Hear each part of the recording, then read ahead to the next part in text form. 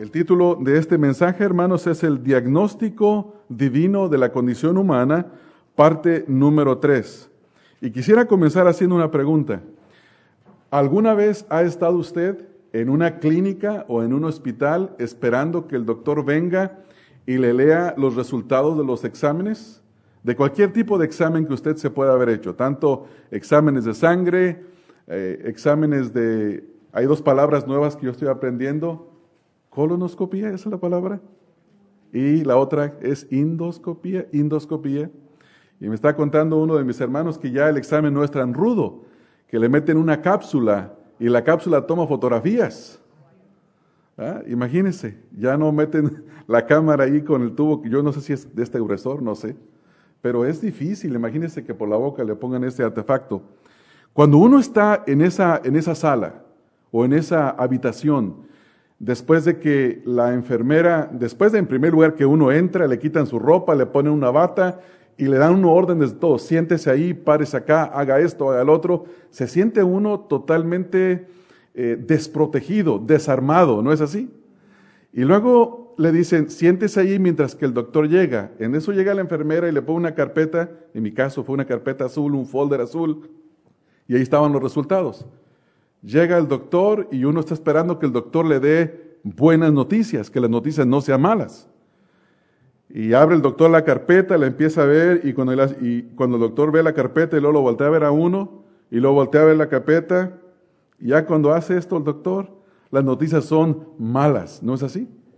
Y uno está a la expectativa de qué es lo que le van a decir, porque sabe que los exámenes que le han hecho no mienten. Si el doctor simplemente lo observa por afuera y le pone la mano así, no, yo te siento bien, te sientes bien. Pero cuando le introdujeron esa camarita por dentro y que toma fotografías que son exactas, y cuando sale una mancha por ahí en el intestino y la mancha no miente y el doctor sabe interpretar la mancha o el problema, esas son malas noticias. Pues uno está a la expectativa. Así también cuando venimos delante de la presencia del Señor y cuando leemos la palabra, debemos estar seguros que el diagnóstico de la palabra de Dios sobre nuestra condición es mucho más preciso que el de las cámaras y que el de los exámenes de sangre, por lo que los exámenes pueden fallar o el doctor puede leer mala lectura de los resultados, pero la palabra de Dios nunca falla, hermanos. Siempre es precisa. Siempre dice exactamente lo que tiene que decir, y de igual manera nosotros en esta mañana vamos a estar estudiando 4 cosas que nos van a ayudar a nosotros a entender, hermanos, cuál es la condición pecaminosa en la que se encuentra el ser humano, y no solo su condición pecaminosa, sino el juicio en el que está, bajo el cual está, cuando una persona se encuentra aparte de Cristo. Y eso nos debe de ayudar a nosotros no solamente a pensar, en primer lugar, si ya somos salvos, si el Señor nos ha salvado, si hemos experimentado el Evangelio, nos va a ayudar a darle gracias y alabanza y gloria al Señor Jesucristo. ¿No es así? Y si nosotros no nos hemos convertido, no hemos sido salvados, nos ayudará a ver cuál es nuestra verdadera condición. La palabra de Dios será un diagnóstico preciso, que será sobre nuestra opinión, sobre la opinión de cualquier persona, y nos hará vernos en la condición en la que estamos, y eso es bueno. Es bueno saber qué es lo que uno tiene, ¿no es así, hermanos? Una de las cosas que uno no le gusta saber es que está enfermo cuando el doctor le lee el diagnóstico. Sin embargo, tiene un aspecto positivo, porque posiblemente le detectaron la enfermedad a tiempo. Es mejor saber que no saber y morir y que digan de qué murió, pues no se sabe. Se fue a dormir y no despertó. Y ese ha sido el caso de muchas personas. Conozco directamente a un familiar que a la edad de 63 años se fue a dormir y no despertó. Por una leucemia que no se la detectaron a tiempo. Estaba mal y no se cuidaba, no se preocupaba y simplemente estoy débil, estoy cansado, se fue a acostar y no despertó. Es bueno saber, hermanos, en la condición en la que nosotros nos encontramos. Y esto es lo que va a ser la palabra de Dios para nosotros en este momento. 4 cosas vamos a aprender. La número 1 es que el pecado ha afectado el habla o el hablar del hombre. Cuando una persona está sin Cristo, cuando está aparte de Cristo, su manera de hablar es totalmente diferente a una persona que ha sido redimida y que ha sido lavada por la sangre del Señor Jesucristo. Versículos 13 al 14. En segundo lugar, estaremos viendo que el pecado ha afectado la conducta del hombre. Versículos 15 al 17. La manera en la que se conduce, la manera en lo que hace, lo que desea, lo que busca en esta vida. Cuando el hombre está sin Cristo, busca los placeres de esta vida. Busca la satisfacción de sus ojos. Busca satisfacer su vientre, como dice el apóstol Pablo. Versículos 15 al 17. Número 3, estaremos viendo la motivación del habla y la conducta. ¿Por qué el hombre habla así y por qué se conduce así? ¿Cuál es la razón? ¿Qué lo motiva? Versículo número 18. Y por último, estaremos viendo la condición y juicio final del hombre. Versículos número 19 al versículo número 20. Si no se arrepiente, si no cree en el Evangelio del Señor Jesucristo, ¿cuál será su condición final? ¿Dónde se encontrará? Romanos capítulo 3 estamos, hermanos. Si han estado siguiendo las lecturas de las semanas pasadas, yo no dije 3 porque implico que saben que leemos versículo tras versículo y pasaje tras pasaje. Entonces, Romanos 3, 19 al número 20. Entonces, hermanos, vamos a entrar a nuestro primer punto. Número 1, el pecado ha afectado el hablar del hombre. Dicen los versículos número 13 y versículo número 14. Con su lengua engañan, veneno de áspides hay debajo de sus labios, su boca está llena de maldición y de amargura. Podemos observar que habla de engaño. El engaño se hace con la boca generalmente, o ahí se comienza.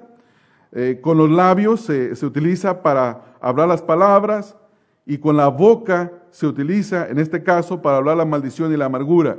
La primera cosa que debemos de entender es que el don de él habla es un don de Dios. El poder hablar es la facultad que Dios nos ha dado para que nosotros nos comuniquemos con Él. Le demos gloria, le demos gracias, le demos alabanza. Y en segundo lugar, para que unos con otros nos comuniquemos. El don de poder hablar y comunicarse es algo muy hermoso, hermanos, cuando se hace propiamente. Es muy bonito escuchar una buena conversación. Es muy hermoso escuchar a 2 personas o a un grupo de personas que están hablando y que con sus palabras tratan de edificarse los unos a los otros. Sin embargo, no tiene ningún placer escuchar a las personas cuando de 10 palabras 7 son maldiciones o 7 son malas palabras. Yo no sé si usted conoce alguno, yo era uno de esos y posiblemente usted también. Hablábamos malas palabras para todo. Todo era acompañado con malas palabras, todo era acompañado con doble sentido, todo tenía el propósito de no bendecir a los demás. Pero una persona que ha experimentado el poder transformador de Dios, su lenguaje ha cambiado. Sus palabras ahora son diferentes. Como dice Pablo en Colosenses, que nos hablemos con cantos e himnos espirituales. Que nuestra conversación sea diferente. Entonces, nosotros leemos que en el caso de una persona no creyente, aparte de Cristo, dice que en primer lugar, con su lengua engaña, y también en segundo lugar, que tiene veneno de áspides debajo de sus labios. La primera palabra que nosotros vemos ahí es que la lengua es engañosa. La palabra engaño tiene el propósito de llevar a una persona a cumplir nuestro propósito, pero con un plan diferente. Es decir, que nosotros le decimos a una persona, mira, quisiera proponerte algo, este negocio es muy bueno, y sin embargo, detrás la realidad del negocio, el negocio no es tan bueno, el negocio está mal, pero se le quiere dar una información a la persona contraria a la realidad, con el propósito de engañar a esa persona y que se meta al negocio. Esas son las palabras engañosas. Querer llevar a las personas a hacer algo con engaños para tener yo un beneficio personal. Esta es la conducta del ser humano sin Cristo. El engaño, hermanos, es parte de los no creyentes. No debe de ser entre los hermanos. Es mejor tener una pérdida que engañar a un hermano. Es mejor sufrir una pérdida que involucrar a otro para que pierda juntamente conmigo. El engaño es una de las características de la lengua de los no creyentes. El Señor Jesucristo, hablando acerca de esto, acerca de la condición de los no creyentes, por ejemplo, nos dice en Mateo capítulo número 12, versículos número 34 al 35, dice, exhortando a los fariseos, dice, generación de víboras, ¿cómo podréis vosotros, siendo malos, hablar cosas buenas? Porque de la abundancia del corazón habla la boca. El hombre bueno del buen tesoro saca cosas buenas y el hombre malo del mal tesoro saca cosas malas. Sin Cristo, el contenido de lo que hay en la mente y en el corazón y que se pronuncia con las lenguas es engañoso y es malo. Es engañoso y es malo. No guía a la verdad. No guía al beneficio del prójimo. En Mateo capítulo número 15, versículo 18, dice, pero lo que sale de la boca viene del corazón y eso contamina al hombre. Esto es lo que hay en el hombre. Hay un engaño. Esta palabra, como ya lo dije, la idea básica de esta palabra es enseñar, es el de engañar a una persona con el propósito de hacerla caer en una trampa. Hacerla caer en una trampa. Y mencioné cuando estaba explicando lo del bosquejo, la ilustración del pescador. ¿Cómo se prepara un pescador? Yo nunca he ido a pescar con anzuelo y caña. Creo que una vez acompañé a alguien, pero no recuerdo. Pero los que se dedican a eso o los que les gusta, es toda una ceremonia, hermanos. Tienen diferente tipo de cañas, van y buscan, mira, en tal parte venden estos gusanos y están bien gordos. Y están baratos, de paso. ¿Y saben cómo poner el gusano en dónde? En el anzuelo. Lo ponen de tal manera que lo que parece que está en el agua es un gusanito moviéndose. Y el pescado, sin darse cuenta que es un engaño, va inmediatamente y dice, ya comí hoy, y va y pesca la carnada sin darse cuenta que lo que se traga fue un anzuelo cubierto con un gusano. Y el pescador agarró la carnada, el pescado, y el pescador saca su pescado. Esa es la actitud del no creyente. Encubrir, tapar, con el propósito de engañar. Ese es el vocabulario que ha sido afectado por causa del pecado. Dice, con su lengua engañan. En segundo lugar, dice Pablo ahí, veneno de áspides hay debajo de sus labios. Compara los labios del pecador con una serpiente. Dice, el hombre no creyente, el hombre no redimido es como una serpiente. Ahora, posiblemente nosotros pensamos y decimos, bueno, ¿y a mí en qué me afecta esto, hermano? Yo ya soy salvo. Sí nos afecta. La forma en que en primer lugar nos afecta, o lo podemos aplicar, es la siguiente.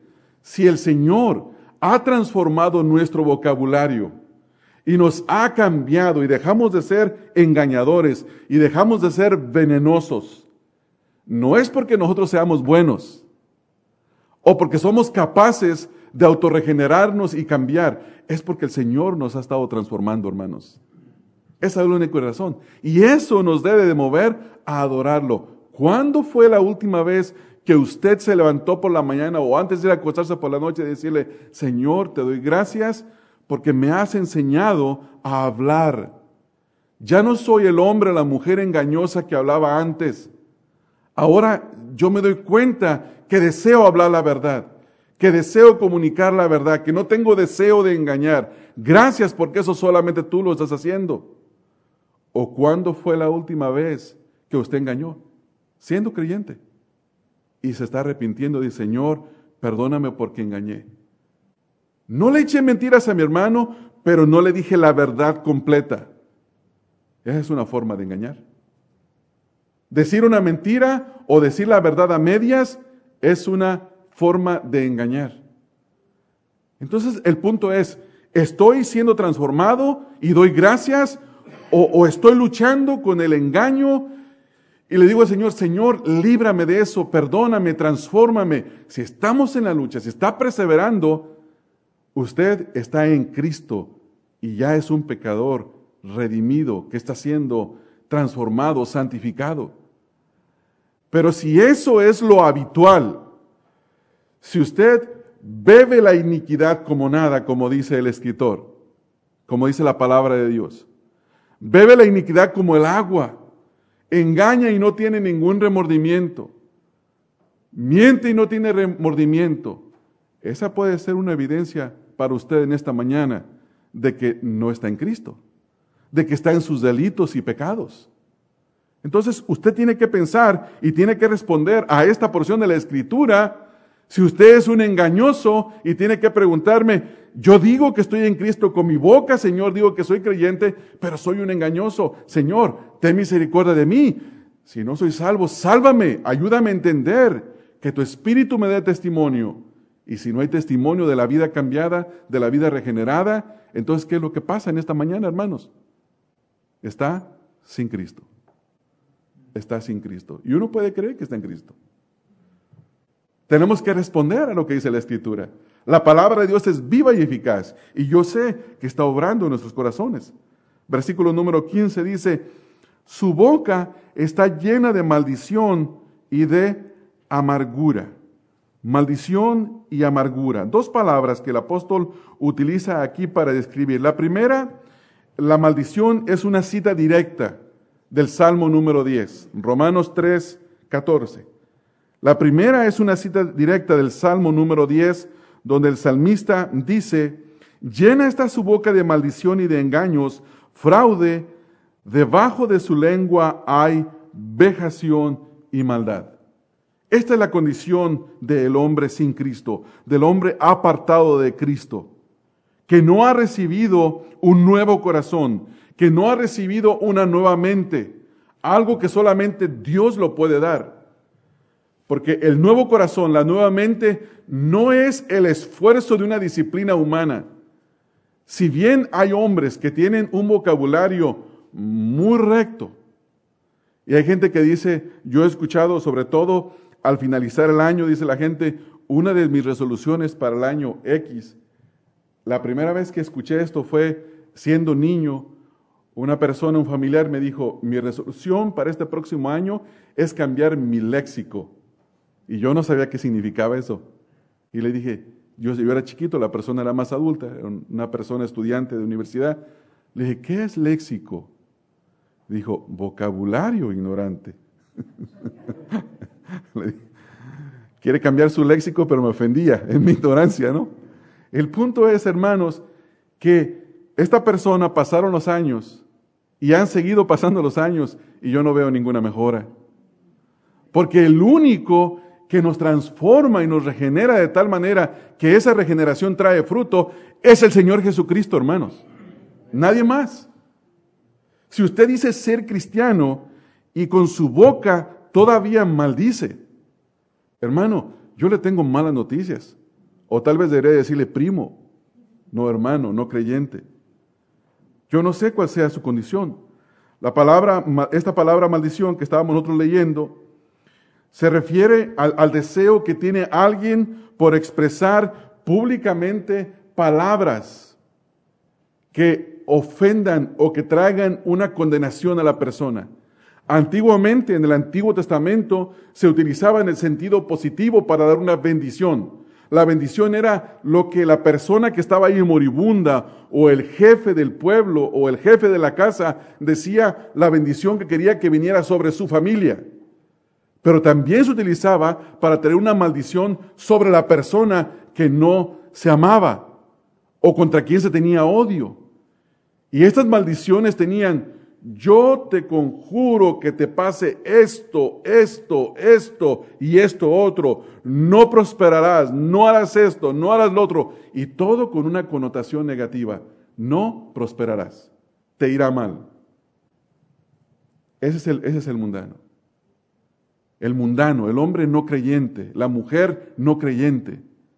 Cuando alguien le hace mal, en lugar de decir, pues, que Dios tenga misericordia y lo transforme, que se muera, que se pudra, que se condene en el infierno. Los inconversos se dicen los unos a los otros cuando saben que no tienen ninguna esperanza de Dios. Dice, nos vemos en el infierno. ¿No has escuchado esa frase? ¿Ya? Así se dicen. Es una maldición. Eso debe estar fuera de la boca del creyente.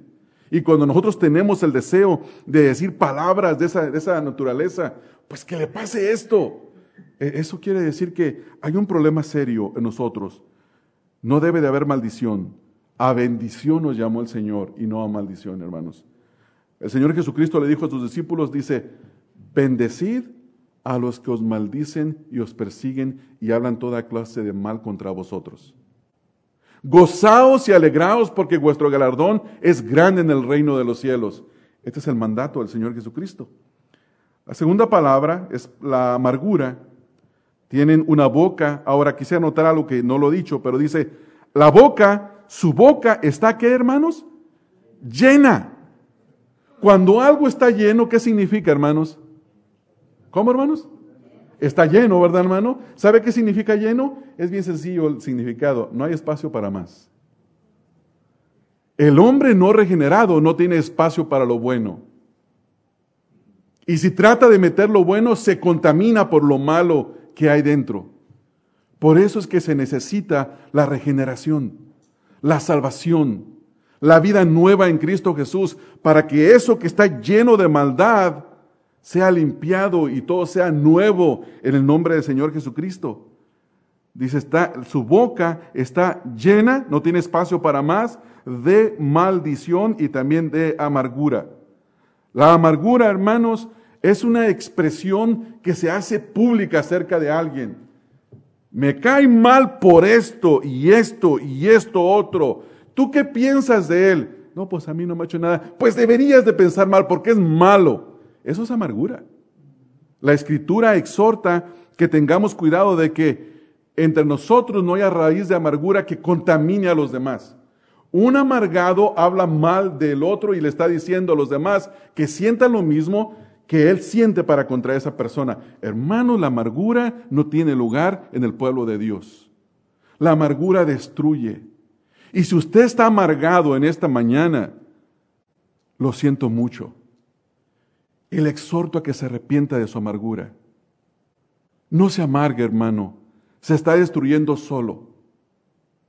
La amargura es como el árbol que está lleno de termitas, que se lo están comiendo por dentro y por fuera se ve verde y hace una buena apariencia de piedad, pero por dentro está siendo consumido poco a poco, y cuando menos se da cuenta, se va a empezar a secar y se va a empezar a marchitar. Hermanos, por su propio bien, por mi propio bien, si yo estoy en amargura, si usted está en amargura, por su propio bien, escápese pidiendo perdón al Señor, perdonando a quien le haya hecho daño. La Escritura nos manda eso. El apóstol Pablo, exhortando a los corintios, quiero utilizar nada más de ejemplo, dice, ¿por qué se llevan a los pleitos ante los jueces de este mundo, ante las cortes de este mundo? ¿Que no hay sabio entre vosotros que pueda resolver el problema? Y si no hay sabio entre vosotros, ¿por qué más bien no sufrís la ofensa? Sufrir la ofensa significa aún perdonar cuando nadie me ha pedido perdón, que me ha ofendido. Hermanos, la persona más desagradable para estar cerca de uno o uno cerca de esa persona no es el pordiosero que está sucio en la calle y que huele mal y que no se ha bañado en meses y que no se ha aseado, es un amargado. Porque todo lo que dice es contaminación, todo lo que dice está contaminando, todo lo que dice es queja. Eso no es bueno, hermanos. Eso no es bueno.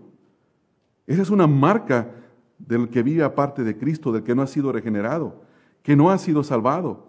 ¿No es así, hermanos? Amén, ¿verdad, hermanos? Eso es cierto. Ustedes han sido liberados si están en Cristo. Estas dos cosas son cosas que no deben de ser entre nosotros. El apóstol Santiago en el capítulo número 3, versículo 10, da un ejemplo y hace una pregunta, dice, ¿Puede salir de una misma fuente agua dulce y agua amarga? ¿Puede, hermanos? ¿Se puede? ¿Verdad que no? No, no puede, hermanos. No se puede. No se puede, hermanos. ¿Cómo puede salir de una misma fuente agua dulce y agua amarga? Eso es imposible. O es dulce o es amarga. En los años 80, en el estado de Jalisco, al sur de la ciudad de Guadalajara, en los campos de donde yo soy, el sistema de agua potable de Guadalajara mandó a hacer pozos perforizados, 200, 300 metros de profundidad. Y enfrente de los terrenos que tenía mi papá, hicieron un pozo ahí. Entonces, mucho trabajo, meses pasaron en ese pozo, porque había piedra y todo eso. Pues cuando finalmente estaban listos, lo único que dieron cuenta es que no pudieron ni siquiera instalar la bomba de agua, porque en un punto salía pura agua salada, una agua salitrosa, perdón, le llaman agua salitrosa, no se puede tomar, y sale hasta calientita. Todo el trabajo, todo el esfuerzo de ese trabajo que se hizo fue infructuoso. ¿Por qué? Porque el agua no servía. Y en otros pozos ahí cerca, el agua era fresca, pero nunca vimos un pozo que diera agua salitrosa y agua buena. Nunca. Es contra la naturaleza. Tampoco un hombre cristiano, una mujer cristiana que ha sido regenerado puede en momentos, Dios te bendiga, ¿cómo te amo? Cállate, no te quiero volver a ver. O mira, tienes que odiar a ese porque yo lo odio. ¿Se puede, hermanos? No, no puede ser. ¿Es usted así? ¿Soy yo así? Tenemos que autoexaminarnos. Hermanos, tenemos que llorar, tenemos que lamentar, como dice Santiago, llorad y lamentaos, que vuestra risa se convierta en llanto. Ese es el verdadero arrepentimiento, hermanos. El creyente vive arrepintiéndose, hermanos. Nunca está plácido, contento, echado para atrás, tranquilo con la vida cristiana que está viviendo. Siempre hay que aprender, mis amados hermanos. Siempre. Hay que cambiar, hay que santificar, hay que ser transformados. Y eso es lo que Pablo dice. En segundo lugar, el hombre no creyente, el hombre sin Cristo, el pecador en su condición natural, el pecado ha afectado la conducta del hombre. Note lo que dice en el versículo 15 al 17. Se mencionan sus pies, ¿verdad, hermanos? Y los caminos, en una forma metafórica, dice sus pies, y nota una palabra que está ahí, hermanos, enseguida. No dice sus pies caminan. ¿Cómo dice, hermanos? Se apresuran. Sus pies se apresuran, quieren. Ahora lo último que dice, la frase, para derramar sangre. El derramamiento de sangre de otro individuo es la peor forma o la culminación del pecado. A través de la Biblia se nos dice que la culminación del pecado es, ¿qué, hermanos? La muerte. La muerte. El Señor Jesús advirtió a sus discípulos y les dijo que no lo odiaran. Dice, cualquiera que llame a su hermano fato o necio, raca, será culpable de juicio, porque lo ha asesinado en su corazón. Hermanos, ¿odias a alguien de tal manera que no lo puedes ver en la iglesia? Si lo odias, tú tienes que voltearte a ver a ti mismo. Y tienes que verte, ver tu condición. Y verte y lamentar y llorar y decir, Señor, quítame esto porque soy pecador, soy sucio, estoy contaminado por el pecado. Límpiame para que yo no odie a mi hermano. Dice, sus pies se apresuran para derramar sangre. Esta es la conducta del hombre sin Cristo. Versículo 16, quebranto y desventura hay en sus caminos. Y luego el versículo número 17 dice, ¿qué es lo que ellos no conocieron, no experimentaron? Camino de paz. Toda persona que está sin Cristo no conoce la paz. Hermanos, la única manera de conocer la paz es conociendo al príncipe de paz. Es estando reconciliados con Dios. Si usted va a Romanos capítulo 5, versículo número 1, ¿qué es lo que nos dice, hermanos? Justificados, pues por la fe, ¿qué dice ahí, hermanos? Tenemos paz para con Dios. La persona que experimenta la paz para con Dios es aquella persona que verdaderamente tiene paz. Un hombre no creyente, aparte de Cristo, el ser humano no conoce la paz. En primer lugar, ¿qué es lo que tiene en su conducta? Ese se acelera, ese corre, se apresura. No es que piensa, no es que se detiene. ¿Estaré pensando mal contra X persona? ¿Estaré bien lo que estoy haciendo? No se para a detenerse. Se apresura. Instantáneamente brota de uno. Y nosotros podemos cometer el mismo error, hermanos. Y tenemos que tener cuidado nosotros de nuestra propia vida, cuidarnos constantemente. Usted sale a manejar todos los días, ¿no es así? Y hay gente, o usted puede ser uno de ellos, yo puedo ser uno de ellos, que no nos fijamos cómo manejamos. Obstruimos el tráfico, nos paramos donde no nos debemos de parar, nos damos vuelta a la derecha sin voltear a la izquierda y cortamos a alguien. Cuando eso pasa, hermanos, llega un punto que uno puede empezar a llegar a quejarse y decir, hey, fíjate, ¿por qué esto? ¿Por qué el otro? Y empezar a reclamar a las personas.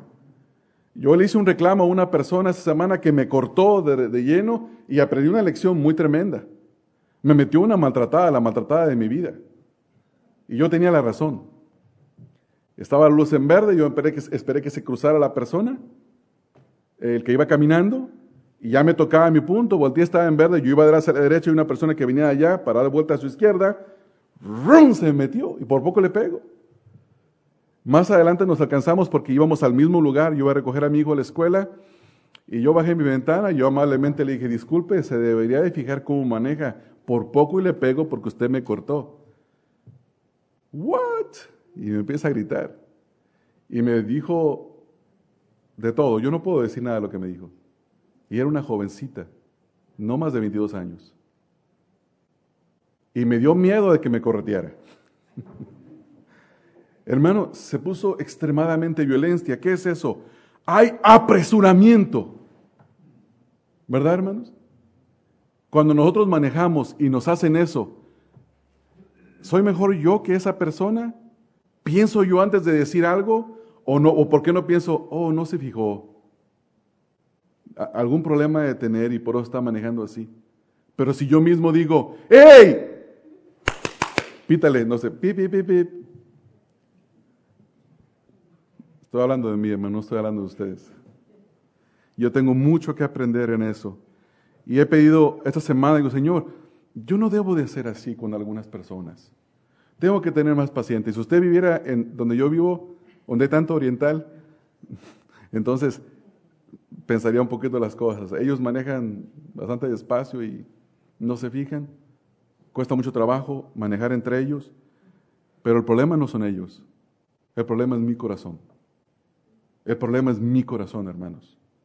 Y de igual manera el corazón de cada uno de nosotros se apresura para contra su prójimo. Tal vez usted puede decir, yo nunca he derramado sangre, nunca he matado a nadie. Seguramente con las manos no. Pero me pregunto, ¿con tu boca sí? Posiblemente lo enterraste, no solo lo mataste. Posiblemente no solo lo mataste, lo velaste y lo enterraste. Yo no sé cuál sea tu situación. Versículo 16, quebranto y desventura. Estas son las dos marcas de la persona que vive en el pecado. Su fin es que su vida será quebrantada. La palabra quebrantada tiene que ver con el infortunio. Nadie que vive sin Cristo terminará bien. Nadie, hermanos. Nadie termina bien. Hay ocasiones en las que uno ve la televisión y entrevistan a personas, entre comillas, exitosos, que dicen ellos, llegaron a donde tenían que llegar. Escuché una entrevista de un hombre muy famoso que es dueño de un edificio o de no sé cuántos edificios en el mundo, y uno en Nueva York, y un apartamento, hermanos, es un lujo inmenso, mármol, pintura chapeada de oro, todas las columnas de la casa, un lujo excesivo. Sentado ahí el hombre y la cámara puesta y le decían, díganos cómo fue su camino al éxito. Un político dijo que el camino al éxito en la política estaba tapizado de engaño y de hipocresía. Hermanos, no hay gozo. Hay quebranto, la palabra dice, hay quebranto, hay infortunio en la vida. Hoy en día, para poder escalar la escalera social del éxito, muchos de ellos tienen que violar todos los principios de la palabra de Dios. Y nadie que viole la palabra de Dios puede tener gozo. Nadie. Puede ser temporal, pero al final habrá quebranto y habrá desventura. El Señor Jesucristo habló en Mateo capítulo número 5 de las bienaventuranzas. Dijo, bienaventurados los que hacen esto, bienaventurados los que hacen esto otro. Y cuando uno lo lee dice, bienaventurado. Y el mundo no piensa que bienaventurado es uno que hace eso. Bienaventurados los mansos, bienaventurados los pobres de espíritu. Y el mundo dice, no puedes ser manso, tienes que ser agresivo en los negocios. No tienes que ser humilde, tienes que mostrar. No debes de dejar que tu cara se caiga, mantener una cara de éxito. Así, eso es lo que ellos dicen, ¿no? Pero detrás de esa cara de éxito hay quebranto y hay desventura en todos sus caminos. Versículo número 16, la consecuencia del apresuramiento para derramar sangre y el quebranto y la desventura es porque no conocen la paz de Dios. Esa es la razón, hermanos. Ese es el problema más serio. El problema más serio del hombre no es su pobreza. El problema más serio del hombre no es su condición social. El problema más serio del hombre es tener enemistad con Dios. Ese es el verdadero problema. Y eso tenemos que nosotros como cristianos entenderlo y verlo, hermanos. La mayoría tenemos hijos pequeños. Hermanos, no nos preocupemos excesivamente por sus estudios universitarios, por lo que van a hacer acá, por lo que van a hacer allá. Hermanos, primeramente preocupémonos porque conozcan al Señor Jesucristo, porque conozcan la paz de Dios. ¿De qué le sirve al hombre ganarse todo el éxito y todo el dinero del mundo cuando al final pierde su alma? ¿De qué le sirve, hermanos? Y viva no solamente enemistado en esta tierra con Dios, sino enemistado con Dios por la eternidad, sufriendo la ira de Dios sobre él o sobre ella. Esto es lo opuesto a Romanos capítulo 5, versículo número 1. Justificados, pues, por la fe, tenemos paz para con Dios por medio de nuestro Señor Jesucristo. Esto nos lleva al tercer punto. El tercer punto tiene que ver con el motivo del habla y la conducta del hombre. La pregunta que uno se hace es la siguiente. ¿Por qué una persona está tan contaminada en su manera de hablar? ¿Por qué se apresura en sus actos? ¿Por qué vive con quebranto y desventura y no conoce la paz? Y la única respuesta que la Biblia da es porque no tiene temor de Dios. No hay temor de Dios. Versículo 18. No hay temor de Dios delante de sus ojos. ¿Por qué Pablo utiliza esta analogía? Que el temor que es algo que está en el corazón, en la mente, que se piensa, dice, está delante de sus ojos. Porque lo que tiene uno delante de sus ojos es lo que desea. O para de desear. Dependiendo de la información que tenga dentro. Si no tiene temor de Dios, hace todo lo que sus ojos le hagan desear. ¿No es así, hermanos? ¿Y los ojos algún día se cansan, hermanos? ¿No? Nunca. Nunca se llenan. ¿Cuándo fue la primera vez que usted recuerda y vio un automóvil y dice, qué automóvil tan bonito, no se puede mejorar? Sí, hasta que salió el próximo. ¿Sabe cuál es la propaganda de los dealers? Dice, nuevo y totalmente rediseñado. Y esas dos palabras dicen, pero ni siquiera he terminado el primer año de pagos. Y el otro está nuevo y rediseñado, y va la persona al dealer y hace su pago, y luego ve el otro, sí está diferente, sí está mejor. ¿Por qué? Porque sus ojos le hacen desear, no se llenan, no se satisfacen. Cuando no hay temor de Dios, no hay satisfacción. No puede haber satisfacción, y esta insatisfacción es lo que apresura a las personas, es lo que trae quebranto, desventura y falta de paz. Dice Pablo, no hay temor delante de sus ojos. Esta es una cita que podemos tomar, no está citando directamente, pero podemos ver el Salmo 36:1. Dice, la iniquidad del impío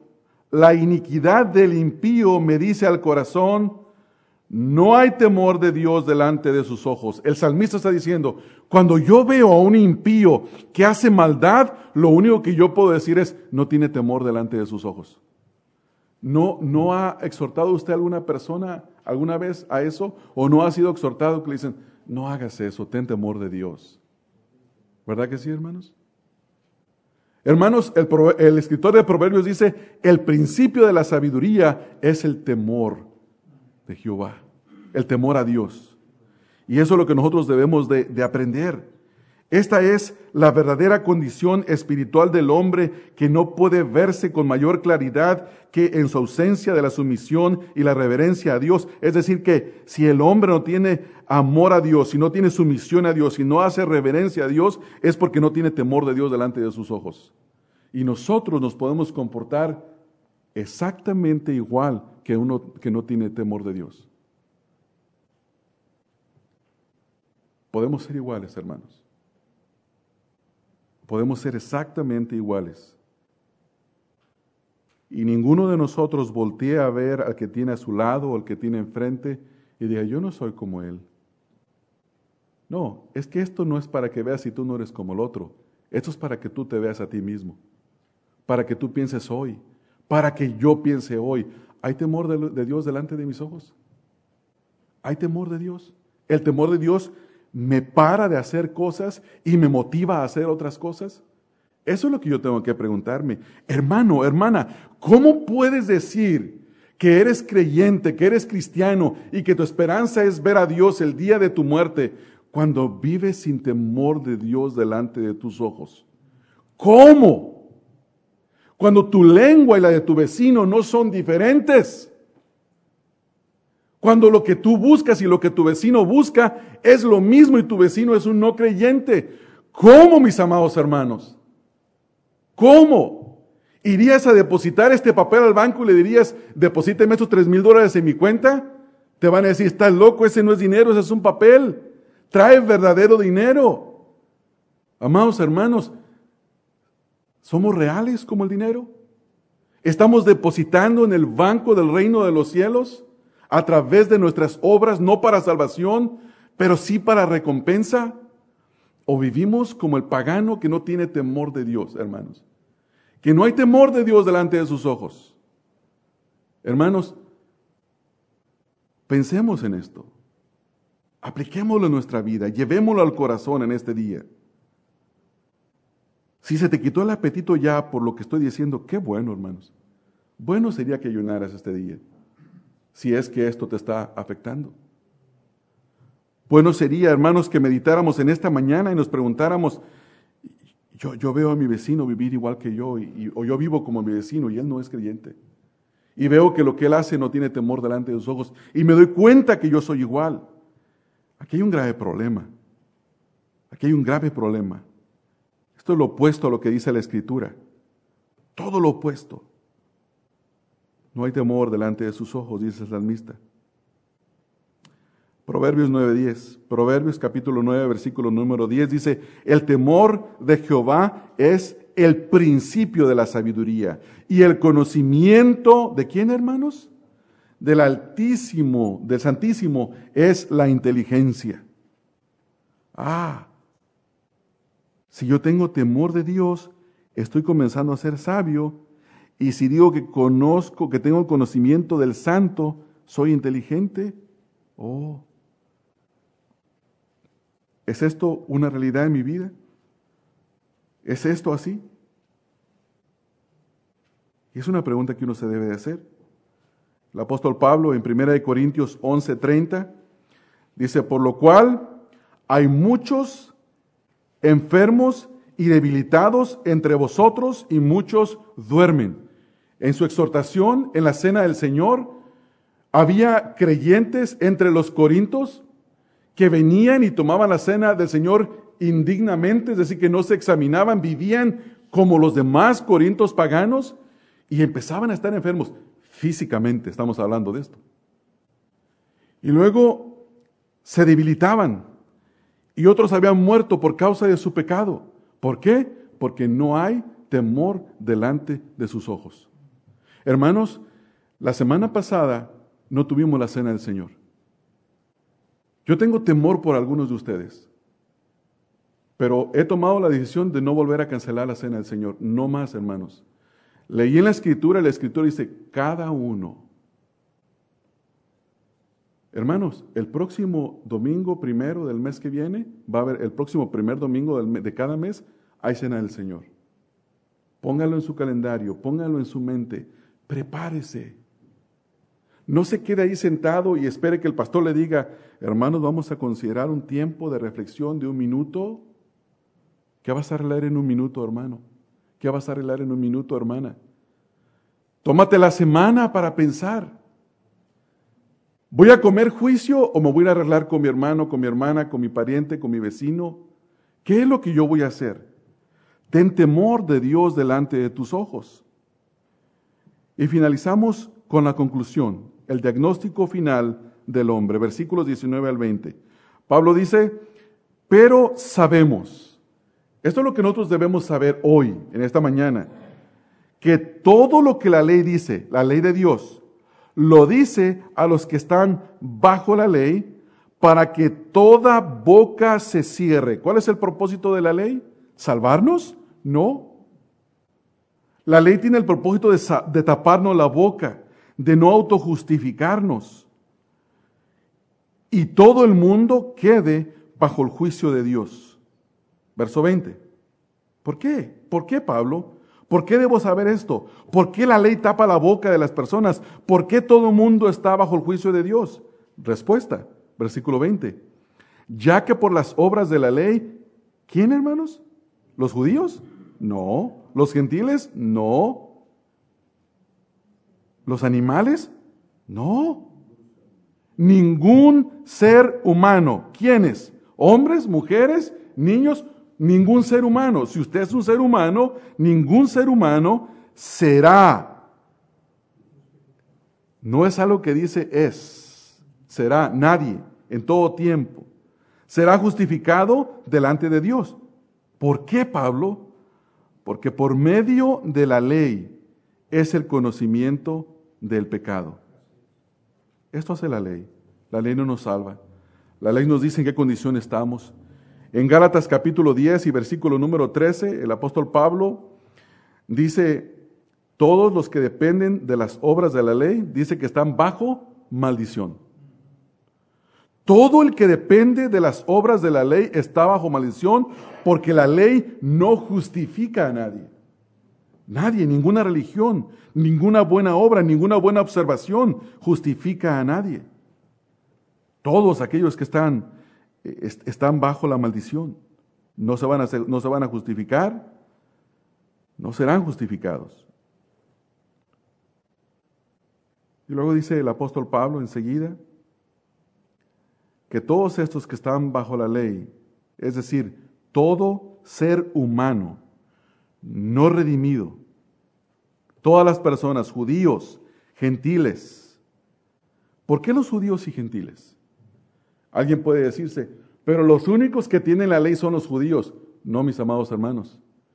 Pablo dice en Romanos 2:15, 14 y 15, que los gentiles que no tienen ley son ley para sí mismos porque tienen escrita la ley de Dios en sus corazones, dándoles testimonio en su conciencia, acusándoles o defendiendo sus razonamientos. Todo mundo tiene acceso a la ley de Dios. El judío, la ley de Dios escrita. El hombre, la ley escrita en su corazón. Todo mundo. Pero no los va a justificar. El único que justifica es el Señor Jesucristo. Nadie más puede justificar. Hermanos, es por eso que esta porción de la Escritura es tan valiosa para nosotros hoy, en esta mañana. Y nos debe de afectar y nos debe de elevar nuestro corazón en adoración a Dios, hermanos. ¿Usted ama a Cristo? Lo tiene que amar más todavía, entendiendo la verdad. ¿No es así, hermanos? Hermanos, ¿amamos a Cristo verdaderamente? ¿Ya valorizamos el sacrificio? A veces somos como nuestros hijos, que todo lo dan por sentado, ¿verdad, hermanos? Les damos de comer, les damos ropa, les enderezamos sus dientitos con esas cosas para los dientes, para que el niño se vea bonito, ¿verdad? Les hacemos de todo, hermanos. Y a veces ellos, algunos, no todos, hay que enseñarles, no dicen gracias. Lo dan por sentado. Pero el día que papá o mamá se enferma y no puede trabajar, el día que papá o mamá muere, entonces como que hay un despertamiento, ¿verdad? Y dice, ¿cómo no valoricé yo los sacrificios de mi padre, los sacrificios de mi madre? Cuando estamos lejos de nuestros padres, ¿cómo no valoricé yo a mi padre? Hermanos, no esperemos a seguir pasando más tiempo sin valorizar a Cristo. ¿No te dan ganas de alabar a Cristo? De que cantemos ahorita, finalicemos con un himno, un canto que le dé gloria al Señor Jesucristo, que le dé gloria por lo que Él ha hecho por nosotros en la cruz, que le dé honra y que le dé alabanza y decirle, gracias Señor Jesucristo, porque sin tu misericordia, ¿dónde estuviera yo el día de hoy? Hermanos, esto es real. Esto es más real que tú y yo. Esto es verdadero. Nuestra alabanza a Cristo en esta mañana debe de ser así. Y yo espero que esta enseñanza produzca ese gozo.